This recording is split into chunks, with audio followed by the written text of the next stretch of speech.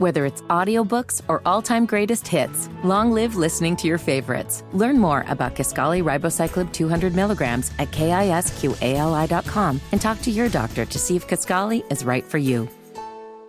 Wanted to ask you about something you know you're extremely knowledgeable about, and that's inflation. The CPI report coming out today showing inflation ticked up over the last year.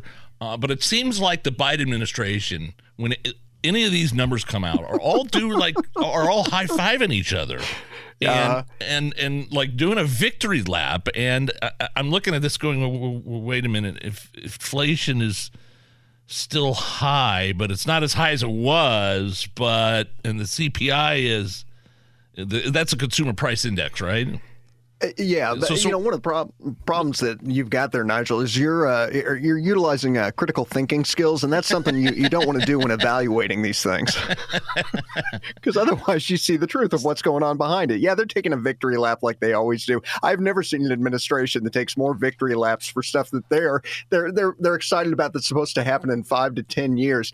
Numbers are still up. I mean, Wall Street responded positively to the numbers that came out because it was below expectations. And so from their perspective, they go, okay, well, maybe now the Fed has less of an incentive to keep hiking rates. They'll probably keep rates where they are right now, at least for this next round.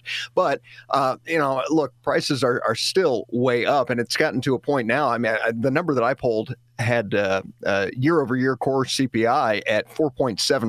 So that's more than double what the Fed's target is of 2%. And, when you look at just the cost of everything around you, man, and then you combine that with the reality of what we're reading with people trying to just keep up with the cost of living. This talk about wage increases, I mean, it is a pittance compared to how much the cost of living has gone up. Sure. And folks are now at a point, I mean, credit is at an all-time high. Credit card debt at an all-time high. Our national debt, obviously, at an all-time high. But now people are starting to pull money out of their 401ks. We have a major defecation storm brewing here, man. It's not a good situation. And I don't know how it ends, but there are no good, solutions left at this point. There are only consequences, Nige.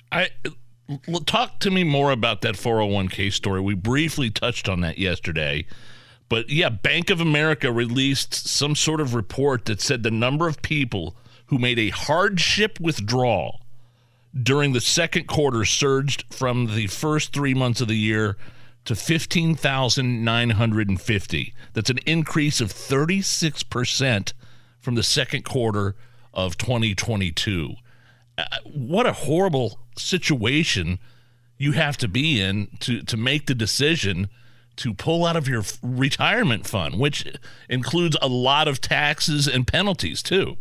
Yeah, I mean, you're getting hit hard because there's the tax penalties, the penalty for the early withdrawal because that money is pre-tax dollars and now you're pulling it out early. So you're going to hit a penalty on that. It's become people's lender of last resort, because they probably maxed out their credit cards. And think about this, that money is not being utilized to pay down debt. People are taking that money in order to probably buy gas and buy food and just pay the mortgage. And most folks, if you do research, the average person has maybe less than $20,000 set aside for retirement. Most people can't come up with $1,000 if they need it. And a lot of folks are just one paycheck away from being homeless. So, this is bad, man. I mean, and it's difficult for people to get ahead, especially when you're dealing with this kind of an inflationary holocaust on top of just coming off the pandemic where nobody was working, man. I mean, it is a convergence of a lot of things that are making it very tough on families. And I truly, Nigel, I walk down the grocery store aisles, man. There you go. And exactly. I know it's tough for us, and we're doing okay, but I will stand at the checkout and I see these moms that are there with 5 kids, and I want to cry because I just think, how are they doing this? How are they managing to just keep a roof over their heads and feed their kids? Grocery bills are through the roof. That's one place where my wife and I notice it the most. We do. I'm very lucky. I mean, we both have jobs that we love. We make a decent living. dual incomes.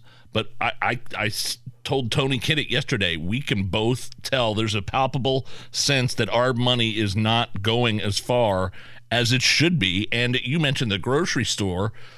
Get ready. There's still high. You might as well get used to these high prices at the grocery store. So the study came out and said there's particular items that are going to see a jump in cost this fall, including beef, oranges, peaches, olive oil, and chocolate. Hey, at least the price of eggs have gone back down a quarter or whatever. Yeah, I mean, some of that was circumstantial due to, that had nothing to do with inflation. It's just there was a shortage of them. But people do need to understand that when inflation is coming down, that doesn't mean that prices are going back to where they used to be. It just means that they're going to stabilize. But you're still going to be paying the prices that you are at the grocery store for the stuff that you're getting.